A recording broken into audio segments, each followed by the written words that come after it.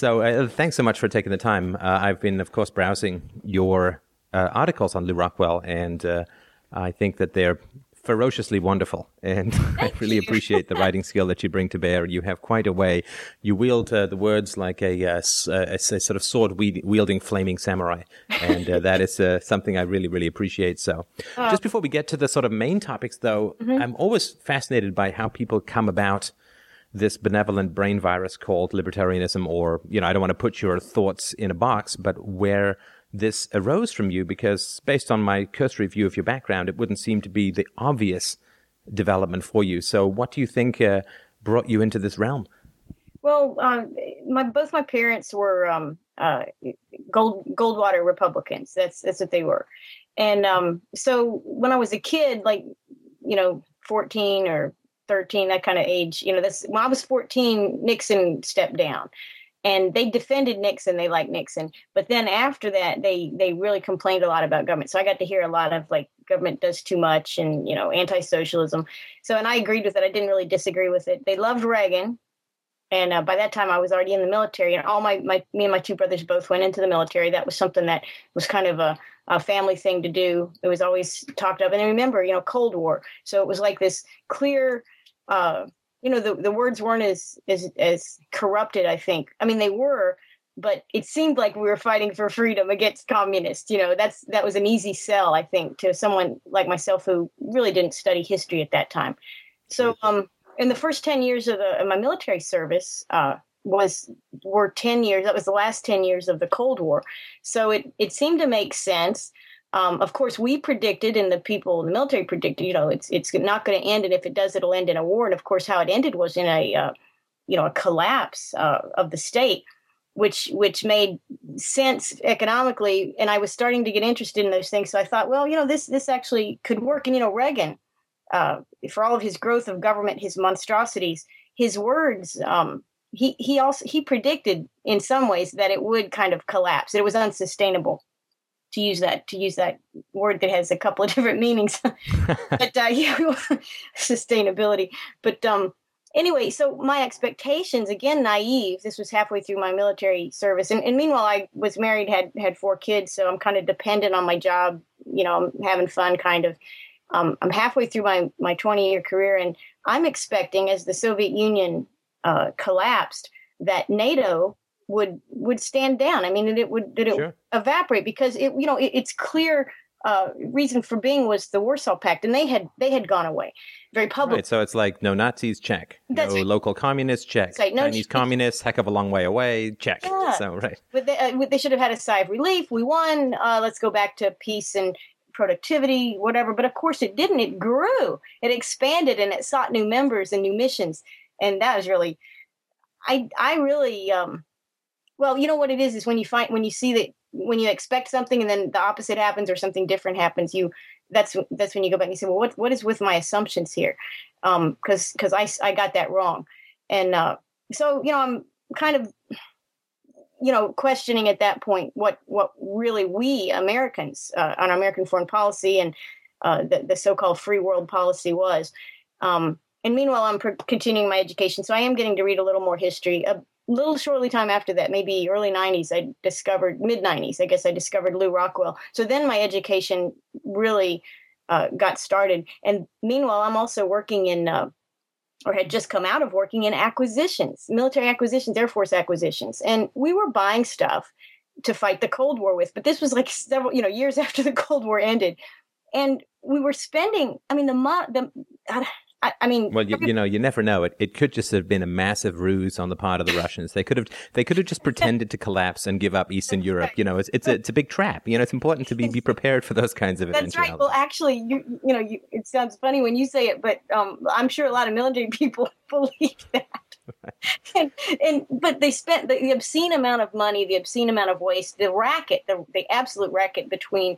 That exists with the companies, the major companies, selling goods and services both to the military. And this was before, really before we outsourced even more things. I mean, nowadays we outsource, we've got Halliburton serving up the ice cream and everything. And so their hands are in every bit of this. And the waste that's built in, that's contracted in, it's by design.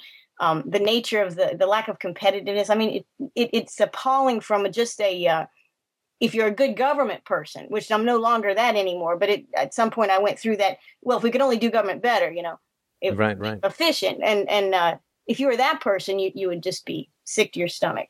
And of course, it's not for that. They don't want to have good government. They want, this is a money making deal. So I came to kind of see that. And then, yeah, I mean, I guess it's only waste if you think there should be savings, and the people who are cashing in on that stuff never think there should be savings. No, this is a very profitable. It's a very rewarding and very not hard work. I mean, this is easy work.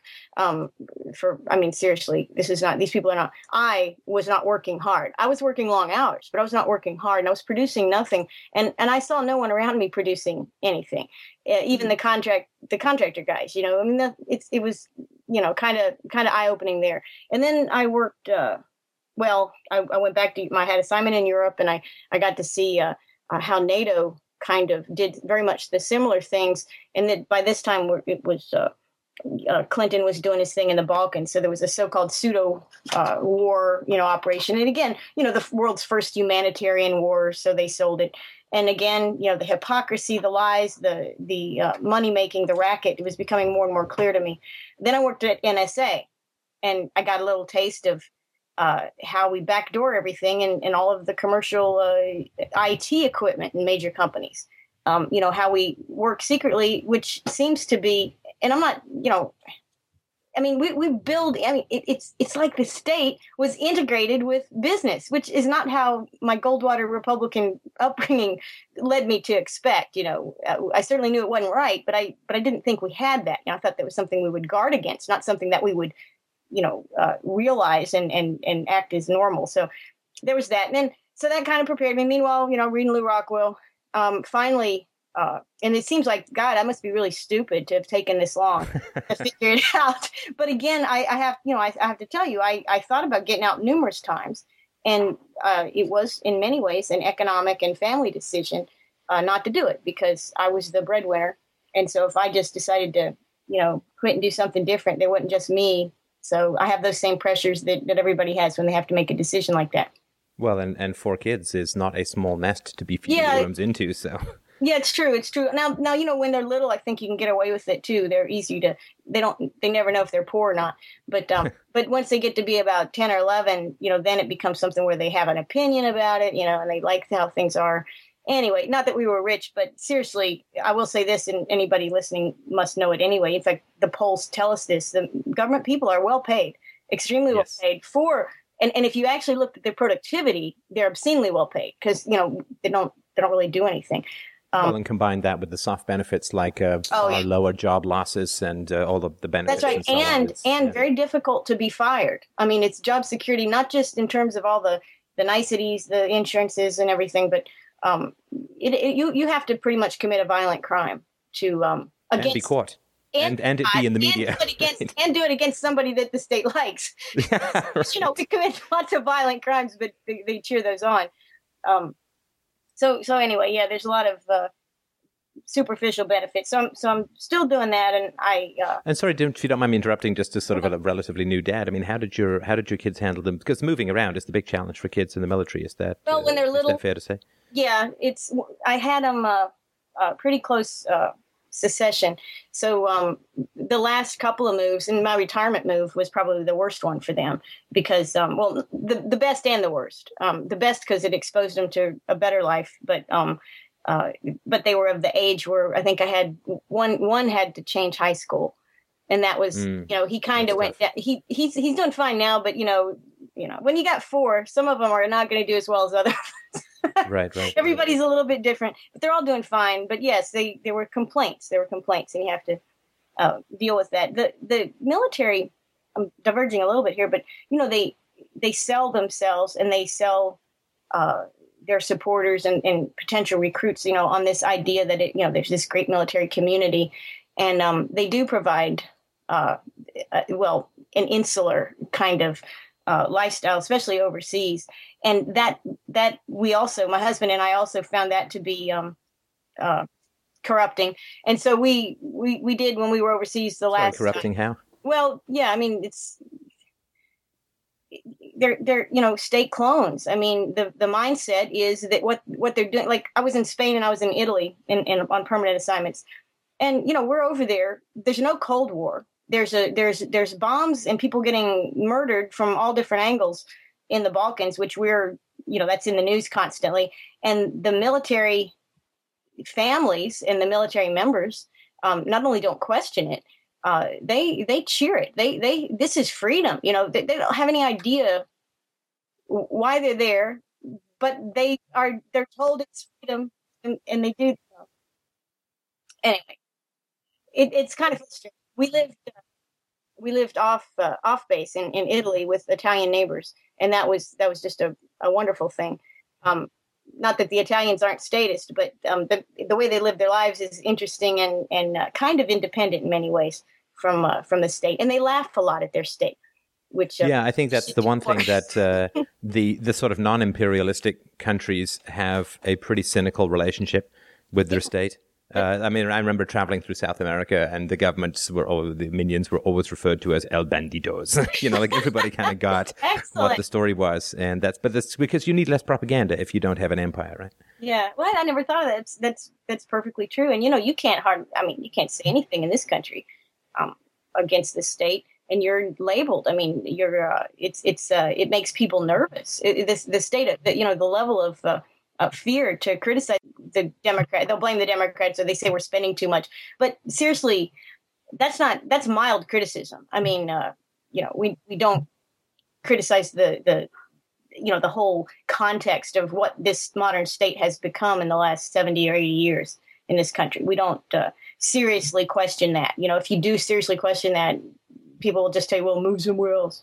They don't want to talk about it. They don't want to think about it because it really would turn their whole perception, their whole framework completely upside down. And there was something I think on one of the polls just today that I saw or an article I saw just today, and they were talking about the number of people that work for government outnumbers the total number of people that work in industry, combined with farming, combined with 5 other areas. We have more people working for government than they do combined in all of these other productive ways. So, and it used to be, I think, as recently as a decade or two ago, it used to be quite the opposite, right? You'd have twice the people working in manufacturing than working in government. Now it's the other way around, and that's an inevitable. I mean, it's a cancerous growth. I mean, the economics are inevitable. That's right. It's predictable, and it makes sense from the government, from the way the state operates. It makes perfect sense. But it is unsustainable. We can use that environmental word, use that New World Order word, unsustainable, and apply it to the state because, I think we're going to definitely, you and I definitely are going to see it in our lifetimes for sure. I think. Oh, yeah. I had Doug Casey on the show the other week, and he said it was within the next year. That was his his perspective. So, I think it's probably going to be sooner. But, of course, we don't have the facts. We can't lift the lid and see what's going on behind the curtain because we don't have the facts about how much money the Fed is really printing or what the deficit really is. I mean, it's all smoke and mirrors for the outsiders, so the people on the inside. And I think that the escalation of status programs, particularly war, has something to do with grabbing as much treasure before the door comes down as possible. I agree with you. I think the if we can't lift the lid, but if we can look for clues, the clues are how in the wide variety of ways that profit taking can be taken by the folks pulling the strings, by the folks that are benefiting from these states, and not just ours, but all of the European states, the global. We have global statism. I mean, seriously, you can hardly find any, mindsets other than that are associated with the whole country. I mean, even Switzerland, they're sucked in or part and parcel. So, looking at how profit taking is being accelerated, how they're setting themselves up for whatever it is that comes next, is a sign that if they know. If they're acting on that, then that's how soon, how dangerous. Yeah, I mean, it's if the company is about to go bankrupt, a lot of stuff goes missing all at once, and I think that is when you're in business, if it's going to outlast your lifetime, then you're going to be very conservative with your predations. But if it's if the repossessors are pulling up at the door, a lot of stuff goes in your pockets. That's exactly right. And they are banditos, and they are criminals, and so they behave with. That sense of, hey, it's all about me. This idea that I mean, I don't believe in altruism, but this idea that the state is caring for others. I mean, my God, it doesn't. Its actions are totally enriching. It's the folks that are running it, and anyway, I mean, I'm surprised the Democrats don't see this, or the Obama supporters don't see this with Obama's very Bush-like, recent act in Libya. I mean, well, that's worse than Bush. I mean, if there's worse than like 99% evil, 99.1% evil, I mean, it's worse than Bush in terms of there seems to be. I mean, I had Dr. Elan from the Independent Institute on a couple of days ago, and he was talking about how Obama had followed the letter of the law, but I've certainly heard other arguments that a unilateral declaration. It is war. I mean, they're bombing there. I mean, it's no question that it's war. They're killing a bunch of people. Yeah. Yeah, killing, bombing, and the fact that he didn't even remotely see congressional. At least Bush got a declaration of congressional intent or authorization. I mean, this a bomb hurling lunatic in the White House at the moment hasn't even gone that far. That's right. And my suspicion is, because I don't think much of Obama at all in terms of any of his capabilities, that he basically was instructed that this is what needs to happen. I mean, he was advised, so that get the money while you can, whoever it is that needs it. I mean, this is get the oil if they can, move money around. I mean, it's funny to see how the Federal Reserve papers indicated money was given to the Central Bank of Libya. I don't know. It's just no. I didn't know about that. What's the word of that? Well, it's a small part, but I guess the 26,000 pages of records that the Federal Reserve released as a result of, I think it was MSNBC's suit, or I forget, one of the news agencies, business channels, filed suit against the Fed to reveal who received all the money that they were pumping out when they did the bailouts of the big banks. And so the Fed wouldn't give it to them, but finally they lost their suit. And so they did publish, I guess, 20,000 pages of papers. And people have gone through those just in the past several days, I guess. And a lot of European banks that nobody's ever heard of received a lot of this money. And the National Bank of Libya got money. I mean, it's just, and of course, I don't know, it's just crazy. But well, let me finish the whole thing. Yeah, let's get back to your evolution. I think that's a fascinating story. Well, I don't know how fascinating it is, but most people really only know me as a person who complained, I guess, somewhat publicly, although ineffectively, I think, about the invasion of Iraq 2003, because at that time, in the year before that, I'd been assigned into the Office of Secretary of Defense, Near East South Asia. I didn't volunteer to go there, but I was moved over there when just move people around. So they moved me over there, told me to do North Africa desk, which was fine. I had some background in that. And I got our office over the summer of 2002 hosted a new office that came in, made up mostly of appointed people, neoconservatives, down to the person, of course, of the appointed ones. And these guys, nobody knew what they were really doing, but they were hot bunking it with us. So we were crammed in together. So we're in close proximity, sharing desks and things like that. And by the end of the summer, they did find new spaces for this office. And then we had a meeting where they said this was the Office of Special Plans, also known as the Office of the expanded Iraq desk. But they also had the Iran guy. The Iran folks that were working in Iran were up there, too. So anyway, and they told us that at that meeting in August of 2002 that this office would put out talking points based on the intelligence, that we were consumers of, produced by CIA, DIA, other agencies. And the talking points would be the only thing that we would use in any documents that we did. We would no longer need to consult the intelligence from any of the sources that we have of intelligence of analyzed work or anything. We would simply just call when we needed to write a paper. We would call up to OSP, and if we had anything to say about Iraq, WMD, or terrorism, pretty broad areas if you're working Middle East, you would get your words verbatim from this Office of Special Plans, and they would email them down on the classified system. And it was specifically instructed to us that we are not to edit, we are not to change, modify, delete. We have to use, if they send us 2 pages, we have to use all 2 pages in our document. If they send us 3 pages, basically in its entirety as written.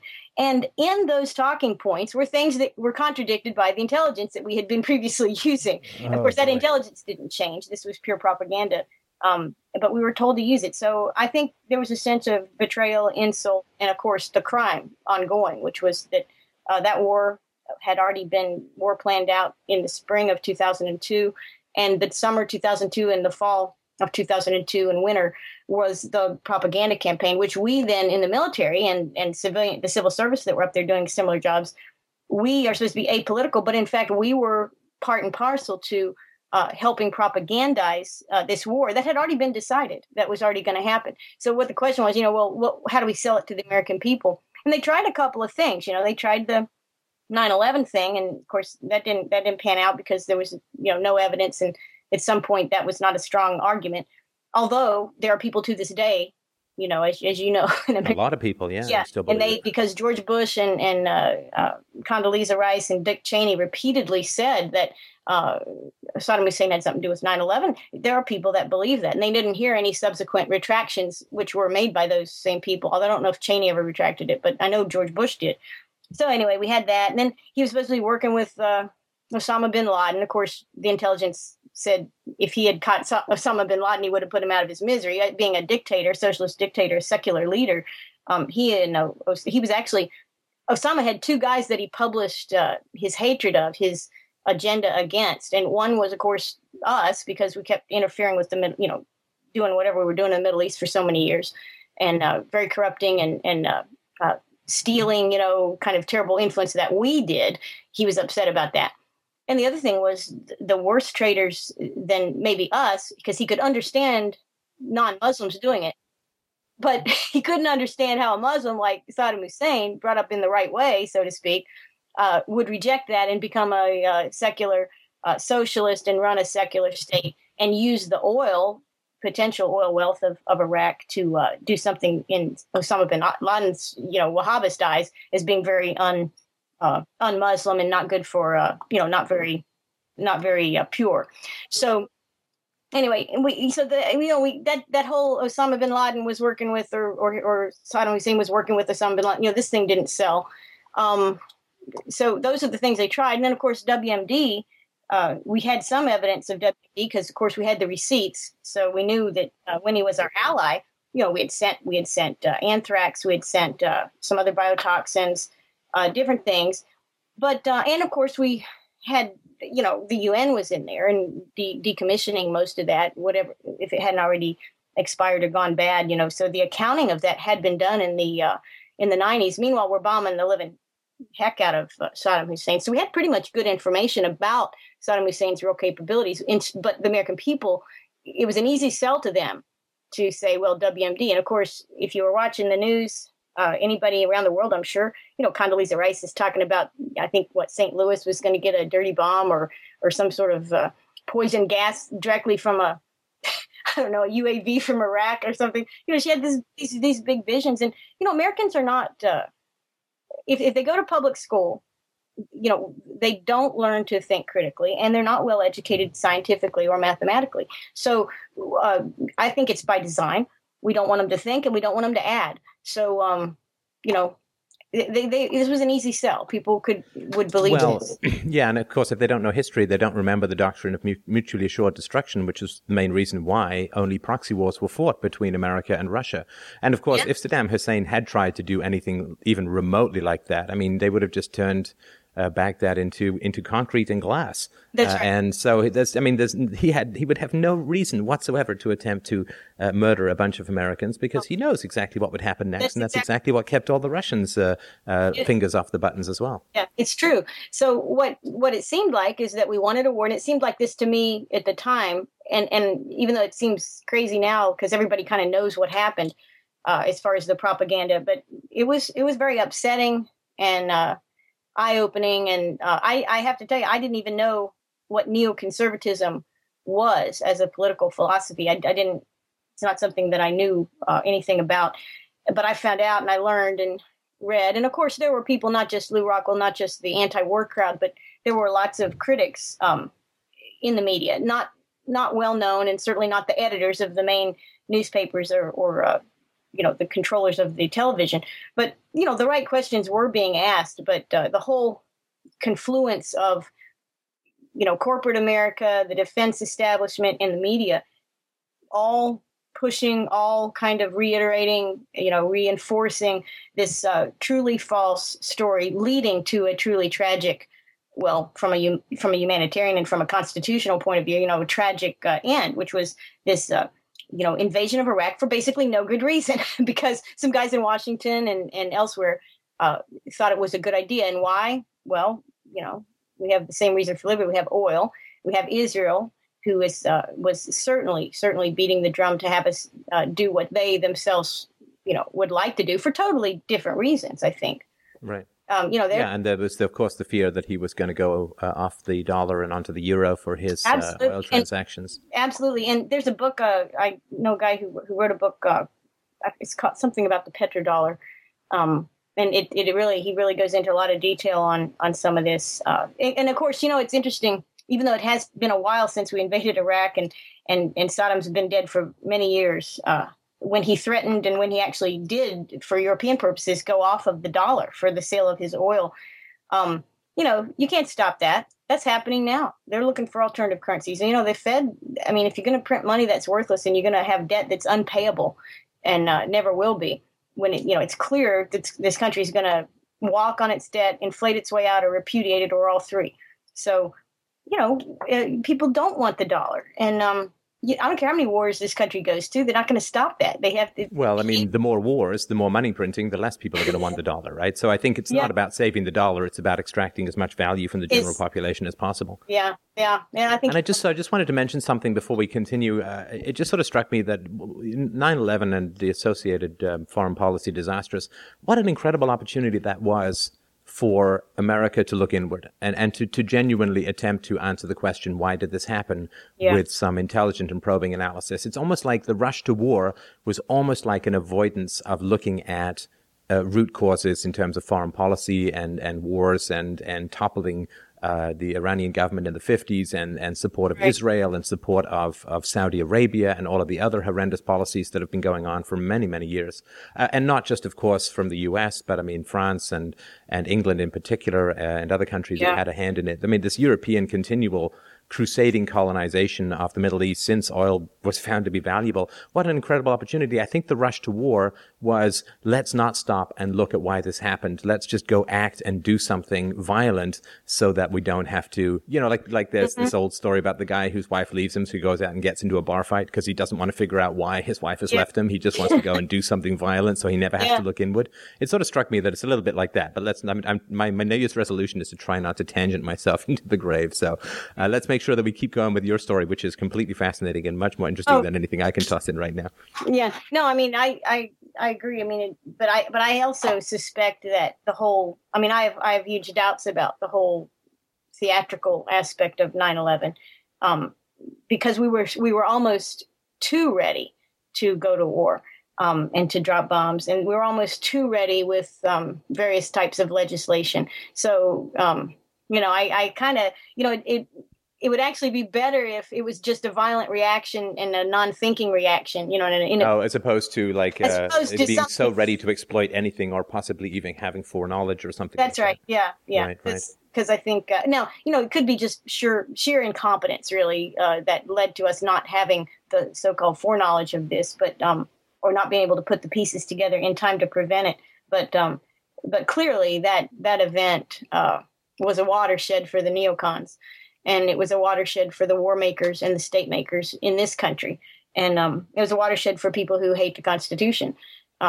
To the extent that and of course it was the invention of yet another agency to cover up the messes. So you had Department of Homeland Security on top of the Department of Defense and the CIA and the FBI and all of the other associated alphabet soups. It's like, oh well, they all failed, so let's get another one because that's going to be the final solution, right? Sure, and it accounts in some ways for the last decade of growth in government hiring too, because all the government agencies have all increased, and the military, which I had a slight decrease in manning after the Cold War, but the funding in relative terms really never went down, and of course now it exceeds even the levels that it was at in World War II, if you can believe that. And we have no wars. Is that right? So percentage of GNP, it's or GDP, it's larger than it was in World War II. Yeah, it's as close as it's ever been, and it's within spitting distance of the levels it was in the midpoint of, not the end, but the midpoint of World War II. That's what I saw on a chart.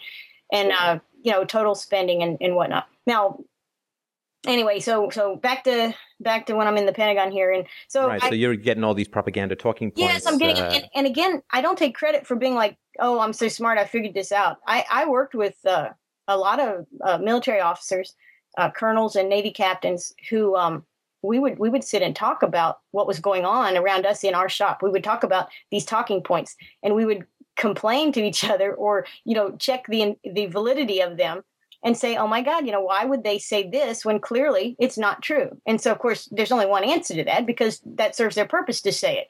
The other thing that was upsetting to me, and I did notice this because we read the news, I would see the verbatim talking points that were classified secret on my desk in the New York Times, often within a very short amount of time of being updated, because these talking points were updated.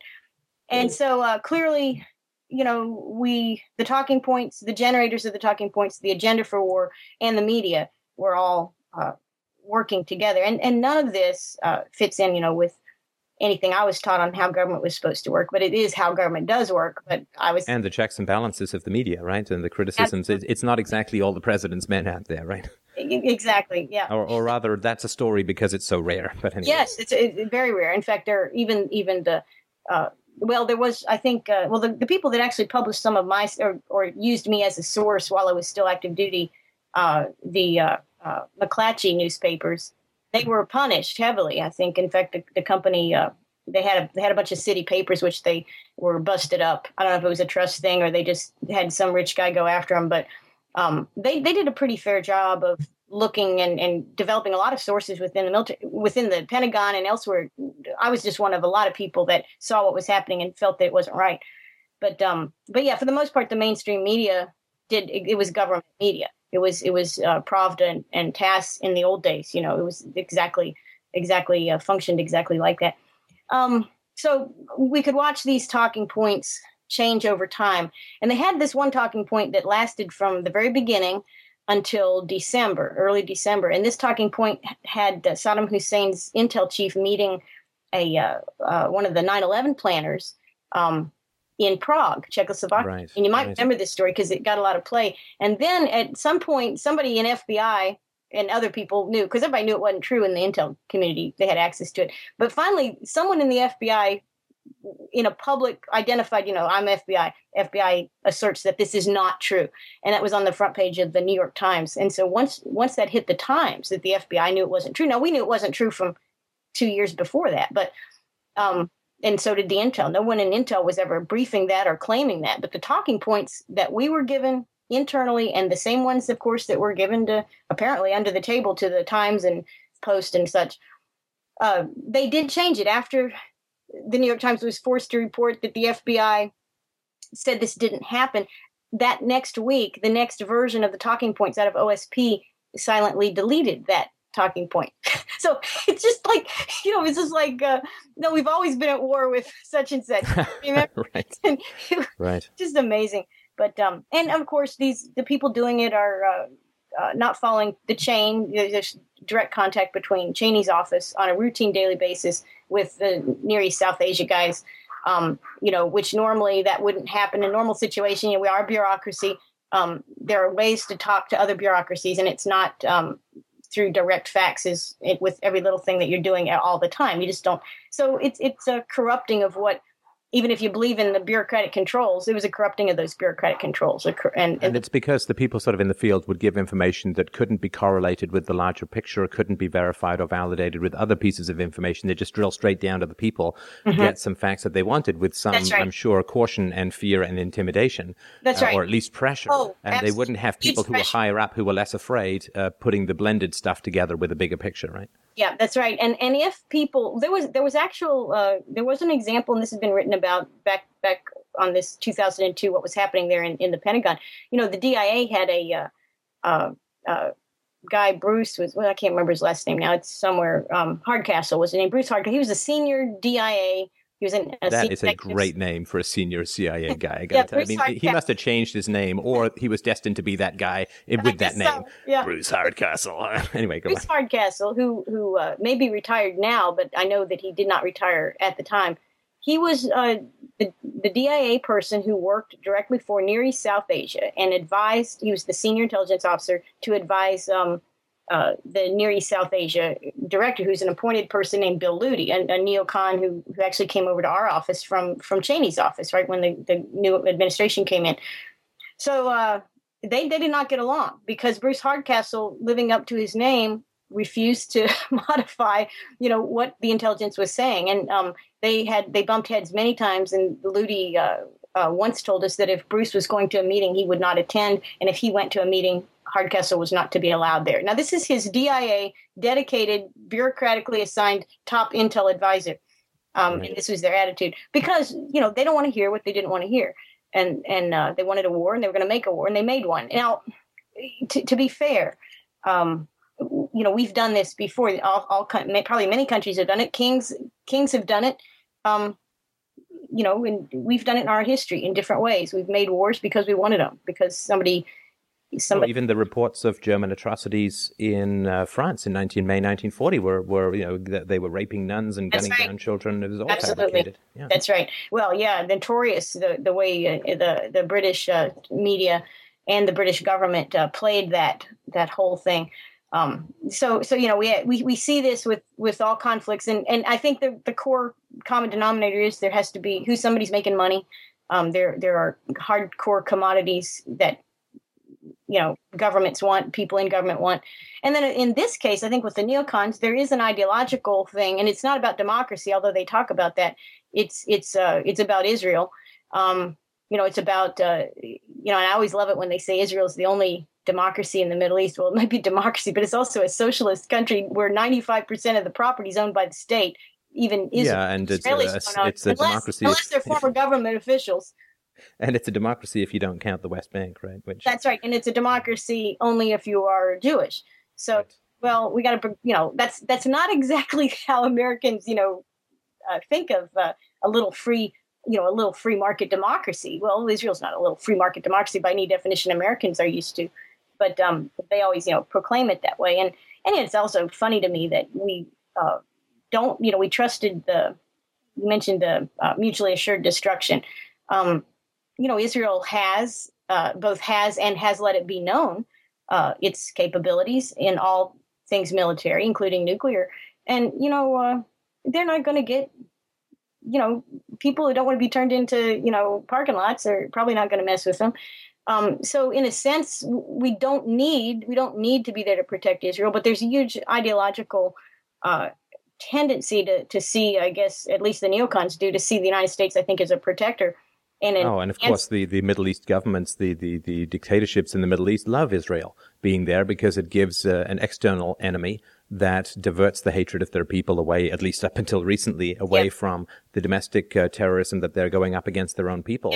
And absolutely. It just keeps people distracted from where their real enemies are, which is the people sitting on the seats of power. Yeah, and it is really anyone who's even casually looking at the past 20 years of our history. We don't even have to go back to Iran, in 1953 or other things. We support Israel, who basically has got kind of what is it? What's the word I'm looking for? What the South Africans had, apartheid. They have an apartheid against the Palestinians who are there. And they don't honor the UN, they call the territories theirs when the territories are really, by most standards of wartime, not theirs, and they build on it. And they do these things which are very unjust, and I think Americans don't particularly think that's just. And at the same time, we support Saudi Arabia, which is the home of the royal family is actually related to Bin Laden. I mean, he's one of them, and they do things that are also very alien to the way Americans think their values are. And these are our two best friends in the region. Well, not counting Egypt, not counting Mubarak, and he's just as bad. So, it's kind of strange if you sit back and look at our policy. Yeah, we are monster hypocrites. And so what's it really about? Well, it's about money for our politicians, which comes through the Israeli support, and it's about oil. and opportunities for our major corporations to compete without really competing, on a fair battlefield. We want them to compete unfairly, just like France and England and all those other ones probably want theirs to, have an advantage. So, yeah, you don't get an empire if you're going up against equals, right? Yeah. Yeah, it's and also, what are we doing in Bahrain? We got the Fifth Fleet there in Bahrain, so we back the monarchy there. We're helping them shoot the the protesters. And meanwhile, but Libyan protesters are okay. We want to help them, but we'll shoot them if they're Bahraini. Now, what happened next? I feel like we're getting good foreign policy commercials, but I want to get back to the main plot of what happened to the Divine Miss K after these propagandas slithered like snakes through your hands. Yeah.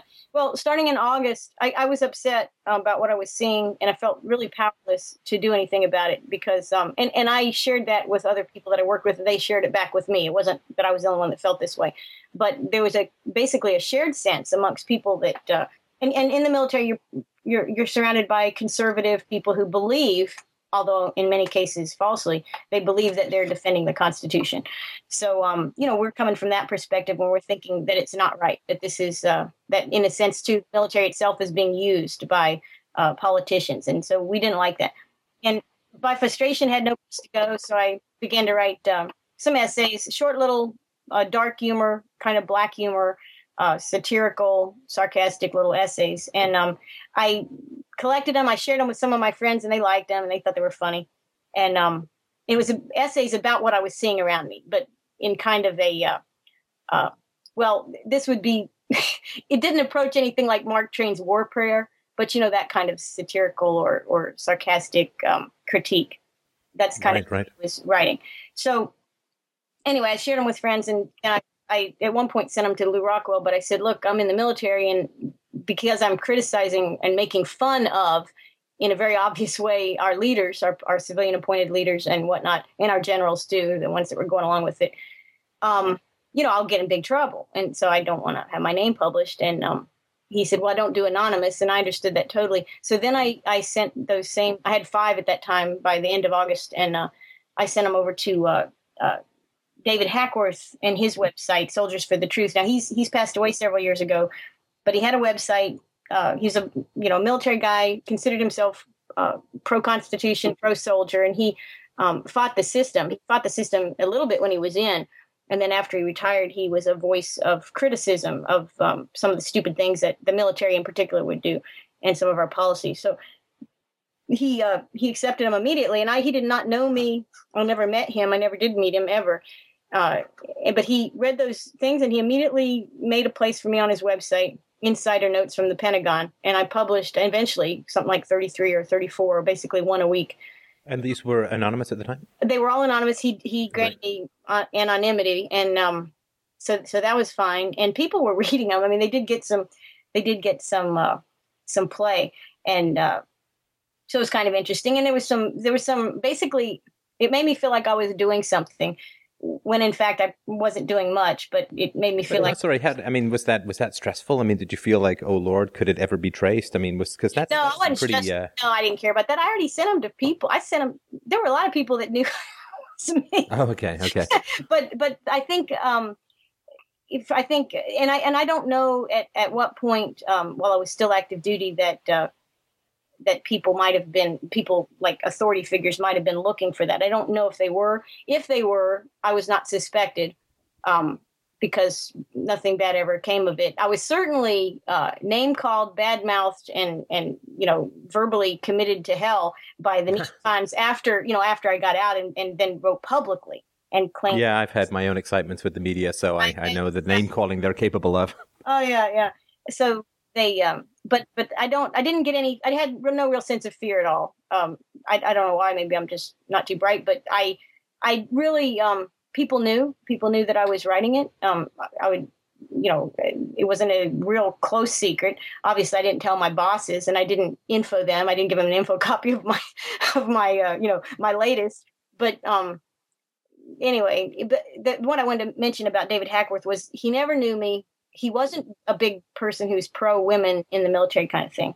And yet, so I might have not had credibility to him for a number of reasons. I was the Air Force, He didn't know me anything, but he immediately accepted them, and I mean fast, and he valued them, and his feedback was good. And it came to me later. I realized he was hearing much the same thing from many, many, many, many people that he knew in the system, both active duty, retired people who were working as civilians, people who had friends.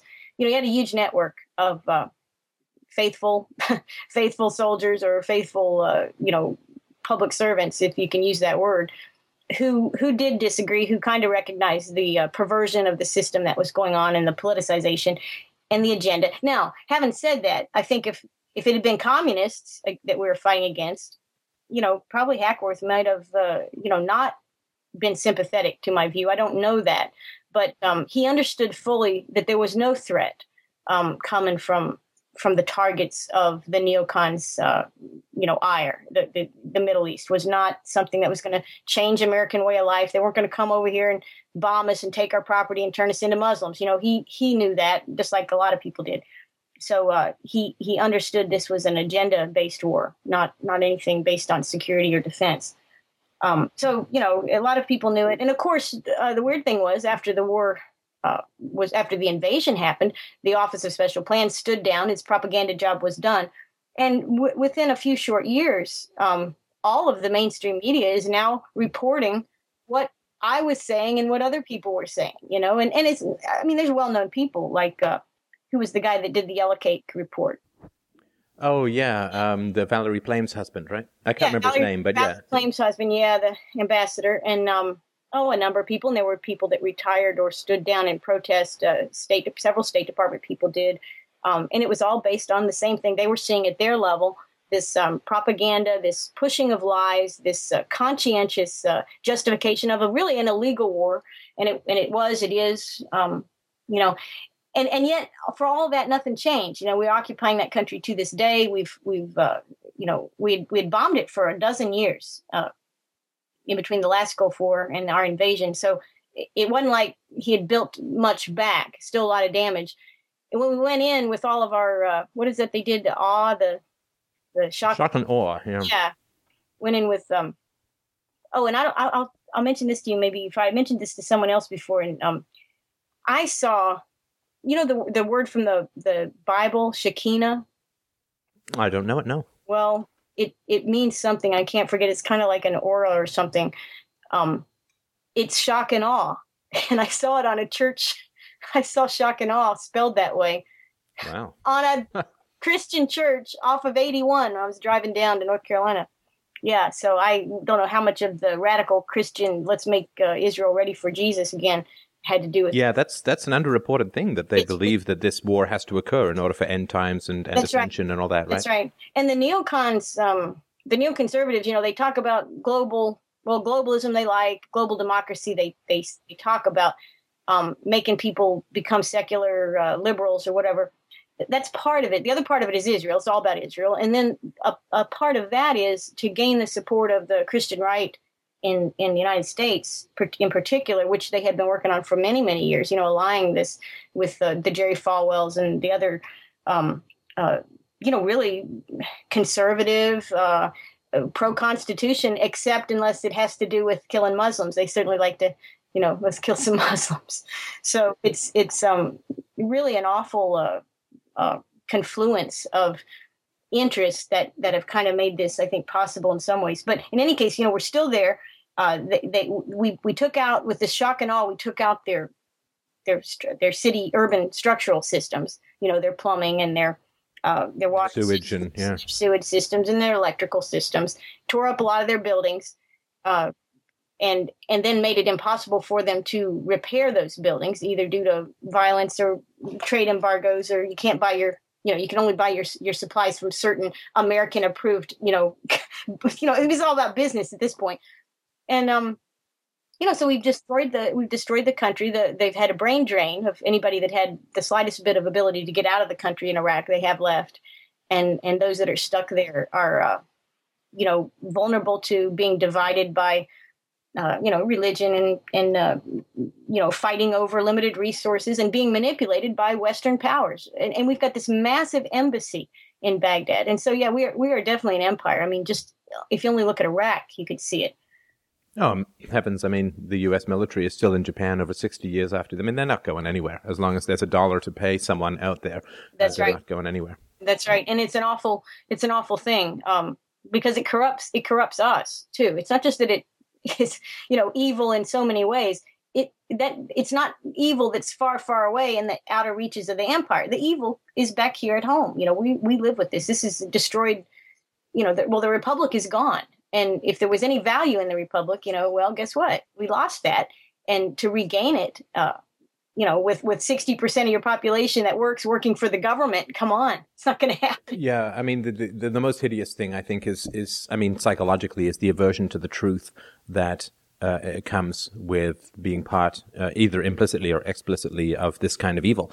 I mean, you've never seen. I mean, and this is this is why I think we don't need a government, because these kinds of social rules are enforced without any government. There's no law that says that the mainstream media can never print any pictures of Iraqi or Afghani victims of the war. And yet you'll never, ever see one. No. It is this aversion to the truth and the reality of what is going on over the horizon, that these flashes are people, not bombs blowing up. And this aversion to the truth has such a corrupting influence on everybody. They become allergic to the basic reality of what the system is. And because retreat into this dream world of 60-inch plasma TVs and inconsequential infotainment, and can't ever touch back down to the grounded reality of what's going on. Yeah, it's true. And even now, I mean, we have there was some discussion I think you could have when Obama just got, he was elected. It was a different, now people could maybe talk about Bush a little bit. Now Republicans could not defend Bush as much. Maybe there was something you could talk about, but no, for half a day.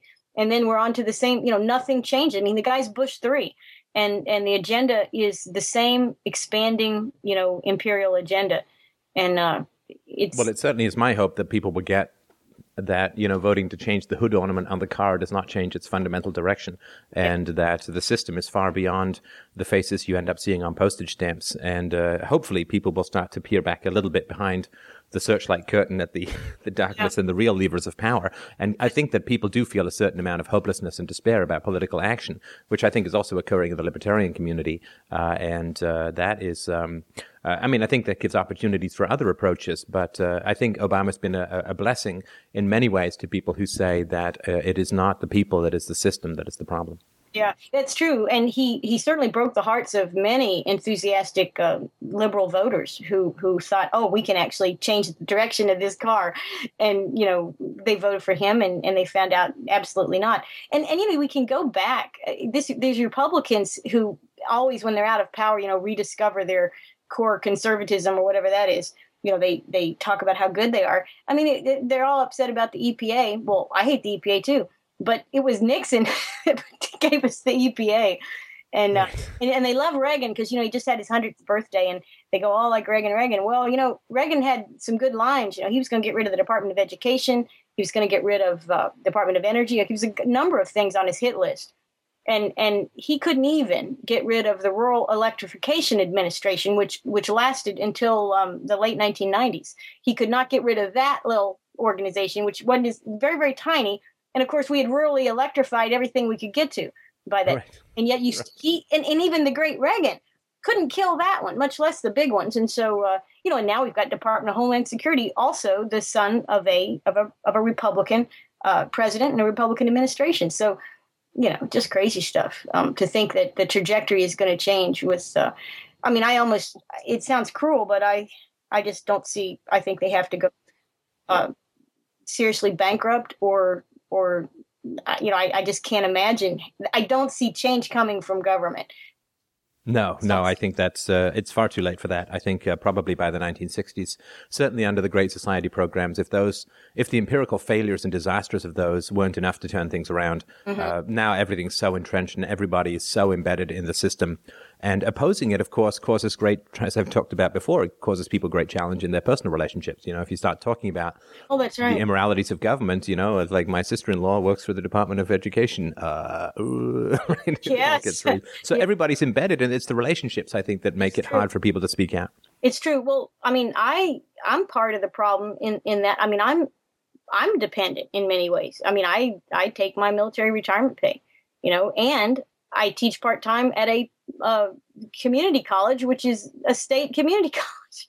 So, it's, and I teach at another college, which is another state's public university. So, well, see, Karen, what you have to do is just start podcasting and asking for donations, because that's the really exciting area of teaching. That's the ultimate surfboard edge free market, cutting edge, I think, of education is, I used to have a real job. I used to work in the software field and, just cut all ties to that stuff, go podcast and basically spend your life on bended knee begging people for change. It's a glorious, glorious place to be. Way to do it. Suggestion. Yeah. So what do you say? You play soccer or? No, sorry. I used to be a software executive and entrepreneur many moons, I guess, up until a couple of years ago when I quit to do this full time. So cool. Well, that's great. Well, my approach is to prepare for the collapse and the evaporation of all my state income by doing my other real work, which is the farming and we have different things, small things. But I kind of feel like I write for Lew Rockwell and I try to do as much free stuff out there just to get to kind of, it's almost like my own reckoning to some extent. But I'm definitely... Well, and from my standpoint, I've made a very serious vow to myself to not cast moral judgments against anybody who's into farming, given where society is going, because I just never know when I'm going to show up and beg people for oranges and whatever the pigs didn't eat, you just throw it in my plate and I'll be happy. Yeah, exactly. Moral condemnation is not coming from me to anyone who's well armed, who has plots of land, who has toilet paper and gold and stacks of food in the basement. That no stones being thrown from me to anybody like that. So I just want to let you know I'm hedging my bets. That's where I'm coming from. And people are of all different political perspectives, although many of them I think are anti-state, but at their heart they may not articulate it that way, but I think they're getting in the right direction. But a lot of people are interested in some sorts of self-sufficiency and also learning skills that we have gotten away from that can be useful to other people, real business, and not getting, not having a, you can't really have a business in this country. I mean, as soon as you hire one or two people, you've got the IRS all over you, and there's, you're paying taxes on money you'll never earn. So, you have to kind of do everything in the gray and black market anyway. So, and there's a lot of people doing that, with our unemployment, they talk about, and I think there's 19% underemployed and then 10% straight out that they know of that are unemployed that won't work. But of many of those people, 30% of the population, they're doing stuff. They're not sitting. There's some of them sitting watching Jersey Shore all day, but some of them are educating themselves. They're experimenting with different ways to make money, and some of them are doing under the table work and production. So there is at least that, I think. Yeah, and I've been meaning to run through this mathematics, but I think because if you look at the unemployment, basically it's gone from 5% to 10%. That's sort of the official story. That's not even close to the truth, because there's a huge sector of the employment that has barely been touched, which is the government. So you can't count the government in your 5 to 10% because it's all concentrated in the private sector. It's not among the wealthy and educated. I think unemployment among the college educated is still only between 5 and 6%. It is really, if you constantly look at where it's really concentrated, it's concentrated in the poor and the minorities. All the people who used to get a few rungs up the ladder towards the middle class through manufacturing, through jobs that were semi-skilled, all of which have evaporated. If you look at where the unemployment has actually affected, I think it's gone, I think Hispanic unemployment is 30 to 40%. Among young blacks is 20 to 30%. I think there's just been massive increases, but it's kind of blended into this middle class government area, rich, white people who are barely touched by it. And so it's sort of blended, but where the real craters are, they're very deep, but they're very localized, I think.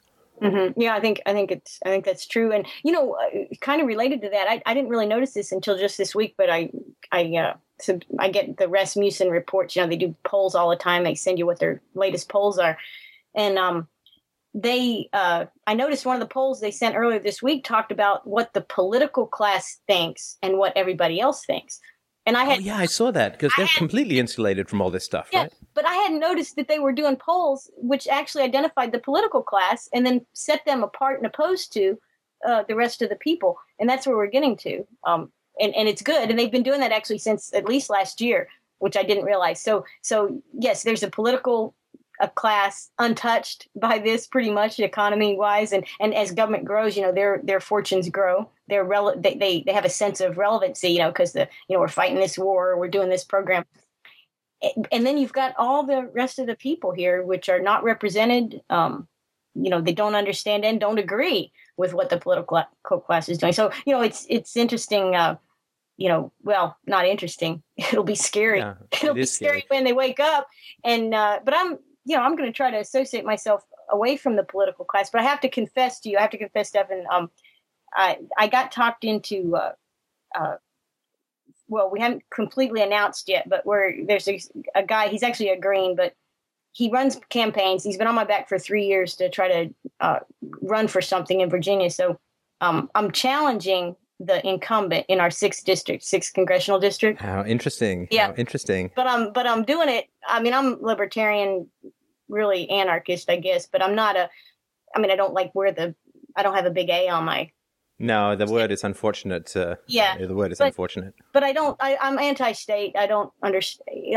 I'm open-minded. If you can show me some usefulness, I'll consider it. I'll try to think back to everything that I know and I'll research it. But so far, I'm not convinced of any usefulness. Which means I'm an anarchist. I don't think I'm a minarchist because I don't accept even that. So, but anyway, having said all that, I live in a Republican district. It's like 75% conservative Republicans. And so we elect Republicans. And our plan is to go up against this incumbent as a Republican in the primary. And what we've done so far is very little, but it's real easy to pose him as an anti-liberty person in a very pleasant and pleasing way. So that people say, well, and you've got, for a Republican demographic, you have credentials that stagger the imagination, like in terms of your military service and so on. There's some credibility there, just in who I am. But anyway, it's kind of fun, and success for us will really be, I think, in pulling this guy or challenging this guy out of his establishment things and making him far more radical. And the guy who our incumbent, just like all the guys, I would say most of them up in Congress, they're all talking about, we're not gonna increase the debt limit. We're gonna break, and they're doing 1% and 2% of stuff. They're not cutting, but they're talking right. they're talking like they're all bad, and they're not bad at all. they're not even, they're not scary at all. And so this guy, I was at a Reagan dinner just last weekend with the incumbent and a number of other people, and they're giving their little speeches.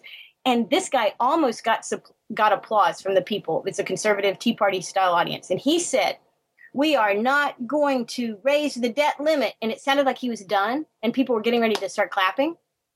And then he said, unless we get some really good concessions. Oh, no.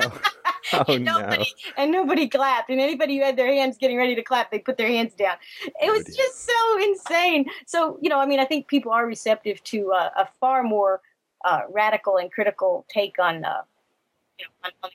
And it doesn't matter if it's, the conservative needs to go, to the anarchist side. The liberals, I don't know, if they're progressives, we don't have too many here, but, the progressives that are out there who think government can do things for people and do it better and more honestly, they need to get over it.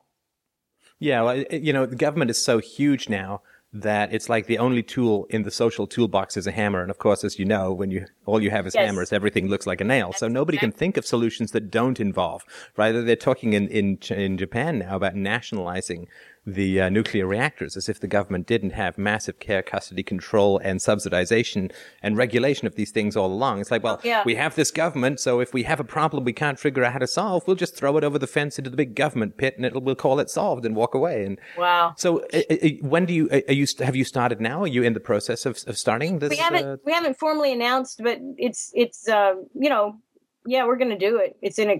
We call it exploratory right now, but they're redoing the district, just minor little movements of the district, and we're going to announce as soon as the district is the opponent. We already told all the Republicans, or at least the few that we've talked to in terms of the Republican organization. So he already knows he's going to have a Republican challenger. Well, I don't know if they're going to make me join the party. I'll pay $25 if I have to. But well, if you're interested, I've always been really fascinated to follow a political campaign. I missed Adam Kokesh's one, and so if you're at all interested, I'd love to get updates on how things are going. Okay, I mean, sure. I'm not a fan of political action, but I'm always a big fan. Not that you should care what I think. I mean, it's your conscience you got to follow. But I'm a big fan of people doing what they believe to be the very best to the max, and then finding out if it works or not. So if you're going to do it, I'd love to hear more about this as it goes forward. I'll keep you in touch with it. We have there's a Facebook page, and So just before we end, I want to make sure that people get your vital statistics about where you're. Of course, you have fantastic articles on LouRockwell.com that I highly recommend. Very, very erudite. I mean, your writing style is I think very, very good, and I really appreciate that. So if you have Facebook pages or other things, just make sure, because a lot of people will end up listening to this. I want to make sure that people can find what it is that you're doing for Liberty. Okay, yeah. Can I email you those things and you'll have? Oh yeah. I'll tack them onto the end. No problem at all. No problem. Yeah, I'll email them too, because I know the Lou Rockwell Archives is everything that I write or say, and it's not. I don't go out and do very many talks or anything, but most everything that I have written down, Lou has it. He has it in the archive, so that's like the central place to go. I don't have my own blog or anything like that. Right. I'm not. No, that's wise. I mean, he's a clearinghouse for thinking people. But you may want to think of doing stuff like PorcFest and Libertopia. I mean, certainly. I know. I heard an ad for that yesterday on Freedom's Phoenix, and about the PorcFest. It sounds like amazing. You're going to be there, and there's a whole bunch of other people. It sounds really good. Yeah, it's really, really worthwhile. And Libertopia, I'll be emceeing that later this year. That's also a really enjoyable venue. Where is it again? I'm sorry. Libertopia is in San Diego in October, I think. Okay. And just double check that. And PorcFest is in New Hampshire in June, I think. In June. So. Okay. Yeah, I'll have to check and see, because well, if you're going to be running, I mean, you'll either be a good public speaker by then, if you're not already, or you will be, or you'll need to become better, which is always a good thing. I think everyone who's in the Liberty movement should practice public speaking.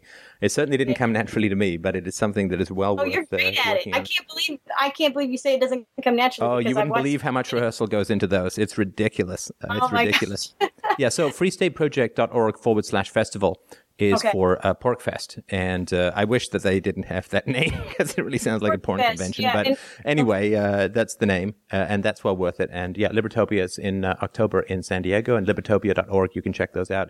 Look, I mean, shoot them an email. I'm sure that they'd be happy to have you come and speak, and I'm sure you'd have some great stuff to talk about. Yeah, that would be really good. And, there's so much going on out there. People are, I mean, now's the time for libertarians of every stripe, I think, to be articulating what they. I spent 25 years waiting for this moment to arrive, where there's enough rocket under there's enough fuel in the rocket that we could actually clear the horizon. I think it's right up. Now is the time. Now is the time. Yeah. People are actually with us, whether they like it or not, because the facts are so overwhelming. Right. And I think that our philosophy makes the most logical sense of any, the fundamentally free market type stuff makes sense. People making choices, and taking responsibility for that makes sense. All these things make sense, and government does not make sense. And people are realizing it makes no sense. And so they're saying, well, what does make sense? And so then the libertarians should be raising their hands, and the anarchists and all of the folks. You know what you do with 90% of your day when nobody has a gun to your head? That's what makes sense. You know how you get to choose your own job and your own husband, your own wife, and whether you have kids and how many to have.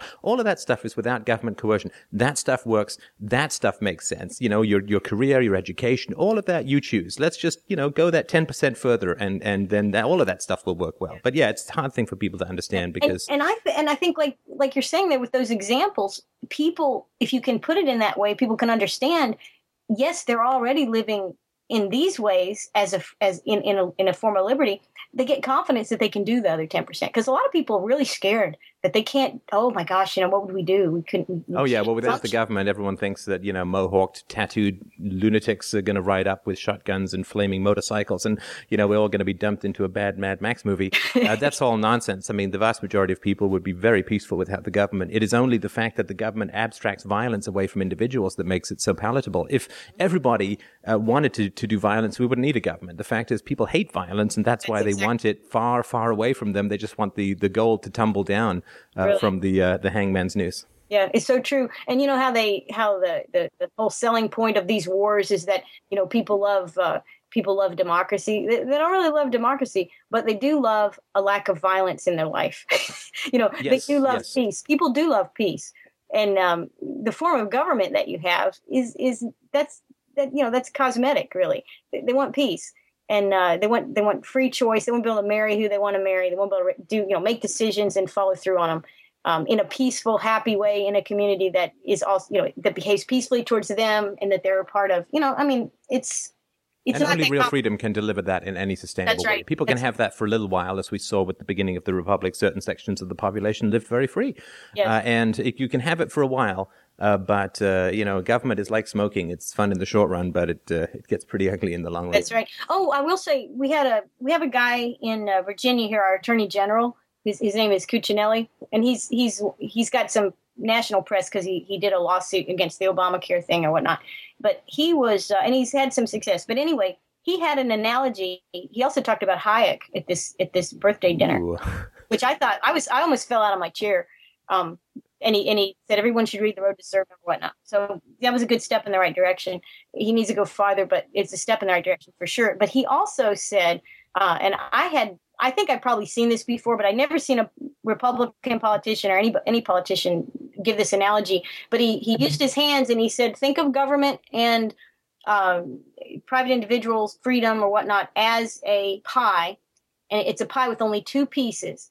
And if the government's piece is large, then the individual's piece is small. If the individual's piece is small, the government's piece is small. If the individual's piece is large, the government's piece is small. But there's no more pies. It's a zero-sum game. There's one pie. It's got two pieces. And if you think of it that way, you'll understand the proper role.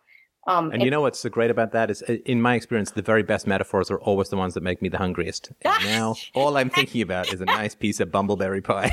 That's right. And got to slice me off some freedom. That's right. And we could take this analogy, and it could be on when people have pie, they can educate their children and their family members and your sister-in-law. Right. It's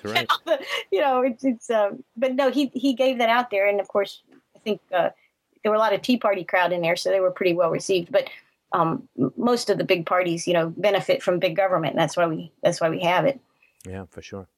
Well, listen, Karen, I really do appreciate your time. It was a very, very enjoyable conversation. Congratulations on truly an amazing, amazing awakening. I know that sounds all kinds of pat you on the head, and I mean that with all due respect. I mean, you had a huge amount of hurdles to overcome, particularly with your family, who perhaps served in a more honorable time than now.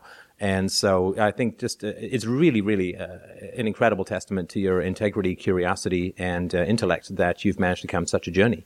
That's really amazing. I had far fewer struggles, and I'm sure I had far more self-pity about it. And so it's really, really inspiring. And I thank you so much for your time. Well, thank you. It's great talking to you. And I just, it's an honor for me when I look at your body of work and the things you're doing.